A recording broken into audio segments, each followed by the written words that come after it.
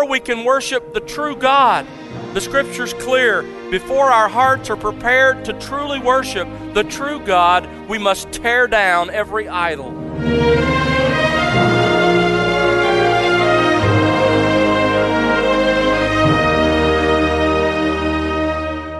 Welcome to The Word Unleashed with Tom Pennington. Tom is pastor-teacher at Countryside Bible Church in Southlake, Texas. I'm Bill Wright, and today Tom is continuing his current series titled Tear Down Every Idol. Tom has part 3 for you on today's broadcast. It's a study on the subject of idolatry as it pertains to true biblical worship.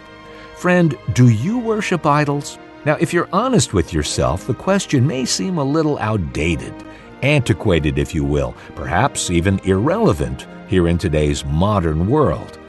But as Tom will teach, lessons from history, as shown from the Scriptures, clearly indicate otherwise.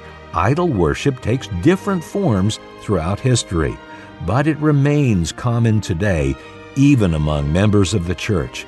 And if not in daily rituals, then in devotion and attention. What about you? How do you identify and then tear down the idols in your own heart? Let's join our teacher to find out here on The Word Unleashed. We've begun a study of the issue of worship. This is our chief responsibility. First of all, we said that the end for which God made the world was His own glory. Do you understand that in eternity past there was only God? There was no space, there was no time, there was nothing but God. And God decided to create. But nothing in God bound Him or necessitated that He create. Instead, He chose to create this entire universe and you, and He did so with one distinct purpose in mind, and that was His own glory. That brings us to the second foundational principle that we looked at last time together. The chief end of man, therefore, is to glorify God. If God made everything for His own glory, that means He made you for His own glory, and that means your chief responsibility is to glorify God. That brings us to the third foundational principle, and that is that you were made to worship. If the chief end of man is to glorify God, and an individual, an intelligent being like you and I are, made in the image of God, if we're going to glorify God, the chief way we do that is through worship. That means that we were made to worship. Every human being has been hardwired by God to worship. You understand that? There are no exceptions. You were hardwired by God to worship. Now, man can deny that reality. He can have nothing to do with organized religion at all. He can even call himself an agnostic or an atheist, but what he cannot do, what he can never do, is change the reality that he was made to worship. Every day of his life, he will worship. If it's not biblical worship, offered solely to the true God, then it will be what the Bible calls idolatry. But every human being today and tomorrow and for the rest of our lives and existence here and into eternity, every human being will worship. The question is, what or whom? Because of that reality, we can say with absolute certainty that idolatry is as great a problem today in America, in our city, in the evangelical church at large, and even here in this church, and let me make it more personal, in your heart and in my heart, it's as much a problem as it has ever been. You say, why would you begin a series on worship by looking at idolatry?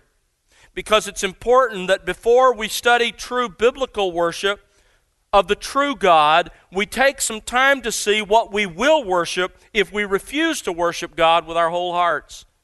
Before we can worship the true God, the Scripture's clear. Before our hearts are prepared to truly worship the true God, we must tear down every idol and every rival in our allegiance to Him.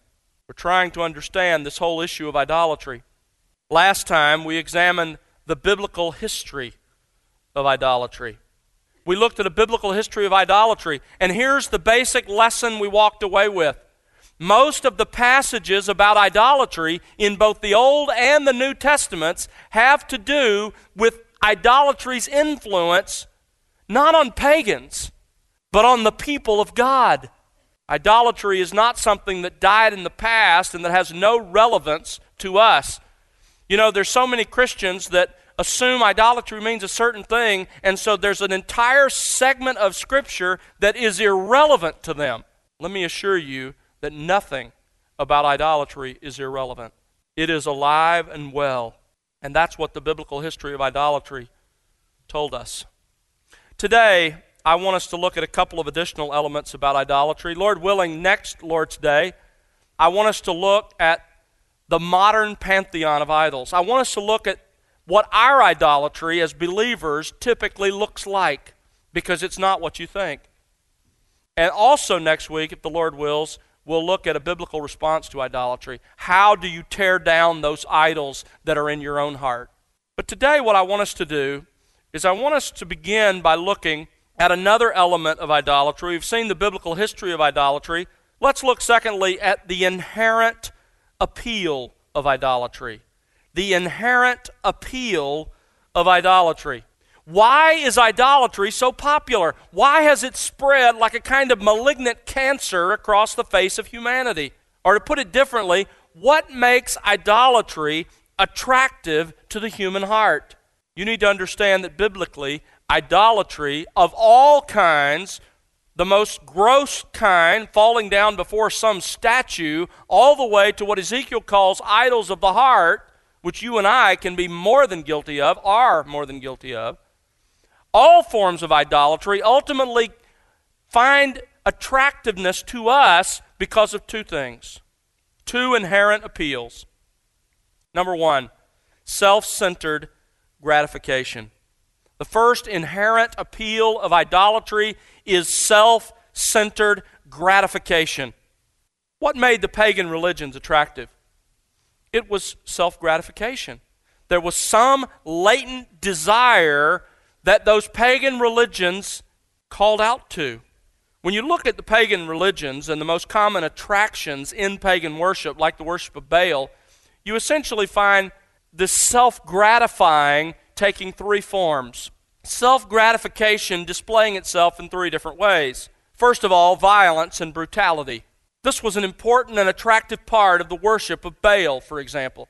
Asherah, whom you meet in the Scripture, we met last week, was not only the goddess of love and fertility, she was also the goddess of war and brutality and cruelty.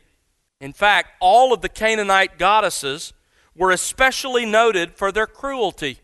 In one graphic account, and it is graphic, I have to warn you, one of these deities, one of these female deities, decides for no good reason to carry out a general massacre. And in the ancient account, after she fills her temple with men, she bars the gate so that no one can escape, after which she begins to brutalize and to kill them. The account records that the blood was so deep that she waded in it, at times even up to her neck. Under her feet, she crushed human heads, and above her flew human hands like locusts, the account says. In her sensuous delight, she decorated herself with human hands and heads. She took joy in the butchery. The document says her liver swelled with laughter, and her heart was full of joy. Afterward, she washed her hands in human gore before she went on to other occupations. You see, much of the attraction of ancient idolatry, and still today the attraction of it, is a delight in the sadistic and the cruel. A second part of idolatry that made it self-gratifying in the ancient world was sexual fulfillment. We looked at this in detail last week, so I'm not going to spend a lot of time today, but let me just remind you that even in the New Testament, when you come to 1 Corinthians chapter 10, verse 7, Paul, as he warns the Corinthians against idolatry, says, "Do not be idolaters as some of them," that is, the Old Testament Israelites were. "As it is written," speaking of the incident of the golden calf, "the people sat down to eat and drink," speaking of excessive feasting, and then they stood up to play. That's a euphemism for the orgy that followed the excessive feasting. In ancient pagan idolatry, as well as today, one of the self-gratifying attractions is sexual fulfillment. That's why there were temple prostitutes, for example, in the worship of Baal. That's what it promised. It promised violence and cruelty and brutality, and it promised sexual fulfillment. A third attraction was financial prosperity. And a third form of self-gratification was financial prosperity. Turn back to Hosea. We touched on this several times last week, but I've never really showed you a passage that documented it. Hosea chapter 2. As Hosea decries the idolatry that had come to be so much a part of Israel, he says in verse 5, "For their mother has played the harlot," speaking of her unfaithfulness to God. "She who conceived them has acted shamefully, for she said, 'I will go after my lovers.'" Again, the imagery here is of idolatry. And idols are pictured as these attractive lovers for whom Israel fled. Now watch why. She said, "I will go after my lovers who give me my bread and my water, my wool, my flax, my oil, and my drink." Verse 8, "For she does not know," God says, "that it was I who gave her the grain, the new wine, and the oil, and lavished on her silver and gold, which they used for Baal." You see, what happened was the people of Israel bought into the mindset of the pagans that at the hands of Baal there was financial prosperity. You see, Baal was the storm god. He brought the rain. If you lived in an agricultural society, your success depended on the rain and on the crops that grew as a result. And so it just made sense to hedge your bets by worshiping Baal in hopes that you would have financial prosperity. You see what's going on here? Idolatry always has as its inherent appeal self-gratification, and that gratification often takes these forms of violence and brutality, of sexual fulfillment and financial prosperity. It was true in the ancient world, and folks, it is still true today.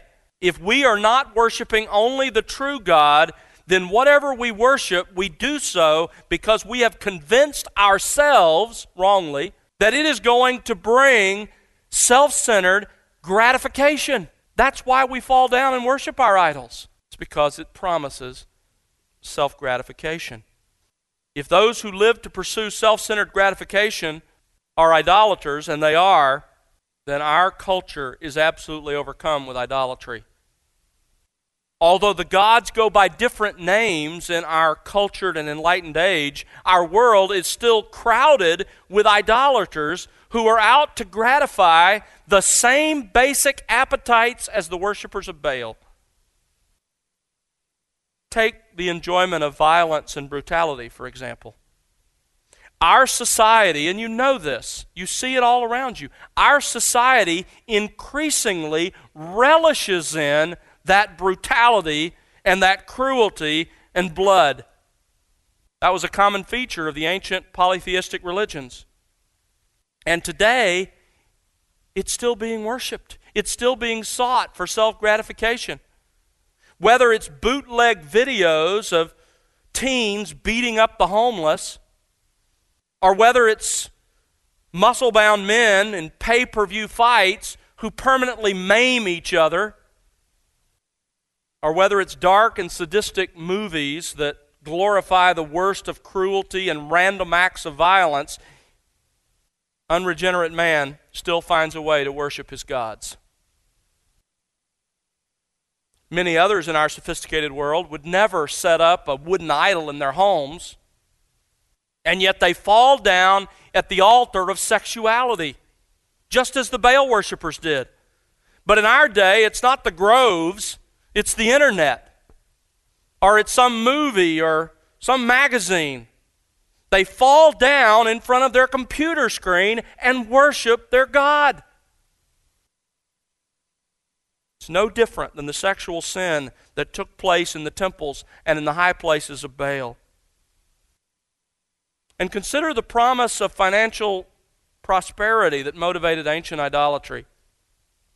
Whether our culture's God goes by the name of mammon or wealth, or as we like to call it, materialism, It could easily be called the national religion of America. After all, that is the essence of the American dream.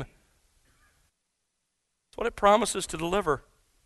So whether we're talking about the ancient polytheistic religions of the Middle East or the gods of our culture, idolatry in all its forms pursues itself pursues us, and we pursue it because of self-centered gratification. That is often the inherent appeal of idolatry. But if you're sitting there thinking, well, good, because I don't think any of those attract me, and therefore you think you're exempt from the temptation to idolatry, you better think again. Because as we will discover next week, you and I are capable of turning any desire, any longing of our hearts into an idol. But whatever it is, whatever form our God takes, whatever temptations we have toward idolatry, it will always be about self-gratification. That's why man worships something other than God. The second great appeal of idolatry is self-rule. Not only is there an inherent appeal to self-gratification, but also to self-rule. You see, once you make a counterfeit for God, here's the payoff. It allows you to continue to remain at the center of your world. You simply choose a God who fits your own likes and desires and lifestyle. It is a designer God. What could be better? And if you have any interaction with the unbelievers around you, you know people like this who have created their own designer God. In a recent issue of Newsweek, I read an article about a woman named Sheila. It happens to be my wife's name, but no relationship. And Sheila went on to describe her faith, and she called her faith, at least she was honest about it, she called her faith Sheilaism. Because she had kind of collected parts she liked from various faiths and made her own. A designer God. What could be better than that? Probably a store in the Galleria, or soon will be, that offers designer gods. Why? Why do people find themselves attracted to idolatry? It's for self-rule. Listen to David Wells. Why do people choose the substitute over God himself? Probably the most important reason is that it obviates or does away with accountability to God. We can meet idols on their own terms because they are our own creations. They are safe, predictable, and here, most importantly, controllable. They are, in Jeremiah's colorful language, the scarecrows in a cucumber field. They are portable and completely under the user's control. Wells goes on to say, people who remain in the center of their lives and loyalties need only face themselves. That's the appeal of idolatry. As another author put it, idolaters are the autonomous architects of their own futures. Scripture often makes this point, that the appeal of idolatry is self-rule. In Jeremiah chapter 5, for example, verses 3 through 7, you find the people, because of their idolatry, and what led to their idolatry, was a hard-hearted self-will. They will not be bound by the ordinance of God. They will not give in to what the true God demands of them, and so they go after the false gods who give them exactly what they want. In Jeremiah 17, verse 5, in Jeremiah 17, in the first 4 verses, the author Jeremiah talks about idols, and then in verse 5 he says, "Cursed are those who put their trust or confidence in man." You know what point he's making? He's saying that those who rely on idols are in reality relying upon self instead of God.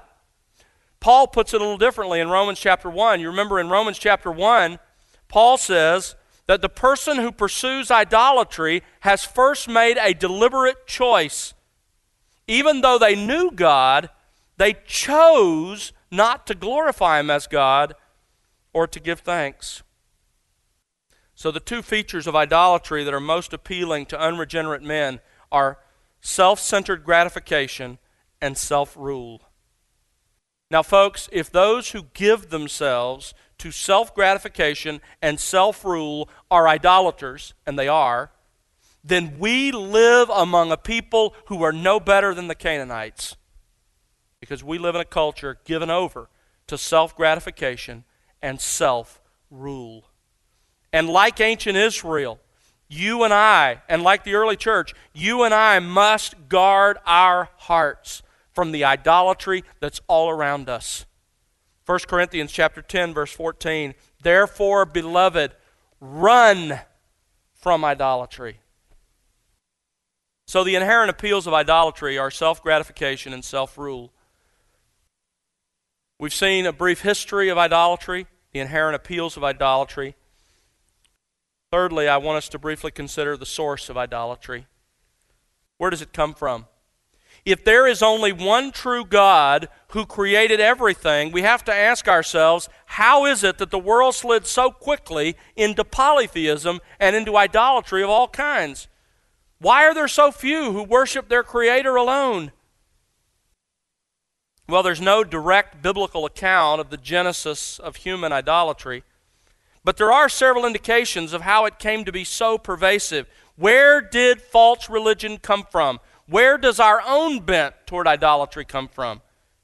And what are the true sources of idolatry? Well, frankly, the Bible gives us extremely clear answers. In fact, it identifies several different springs from which idolatry in all its forms, whether it's idolatry of falling down before a wooden statue or setting up an idol in your heart, something that's more important to God, idolatry in all its forms comes from just a handful of springs. Let's look at them together. The first source of idolatry is it is an act of personal rebellion against God. Turn to Romans chapter 1. An act of personal rebellion against God. In Romans chapter 1, you'll remember we looked at this text last time. In verse 18, we learn that God is angry. His wrath, his orge is the Greek word. God is characterized with unbridled passion against all ungodliness and unrighteousness of men who suppress the truth. God is angry with those who suppress the truth. What truth? Verse 19, the truth about God. That which is known about God is evident within them, for God made it evident to them. God has made it clear to all humanity who He is and what He's like. No one can ever stand before God and say, I didn't know. How has He made this evident? Verse 20, for since the creation of the world, His invisible attributes, namely His eternal power and His divine nature or His deity, have been clearly seen, being understood through what has been made, so that they are without excuse. Now notice man's response to that clear revelation of God.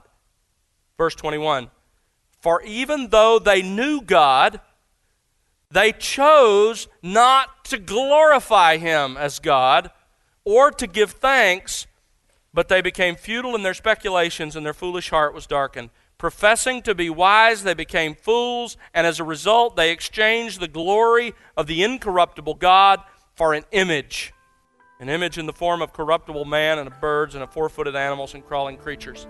Listen, don't you for a moment believe the sociologist who argues that the animistic and polytheistic religions of our world are the way up. According to Paul, they are the way down. Those people worship the way they worship because they have rejected the revelation of God that He has made evident in their hearts and in the world around them.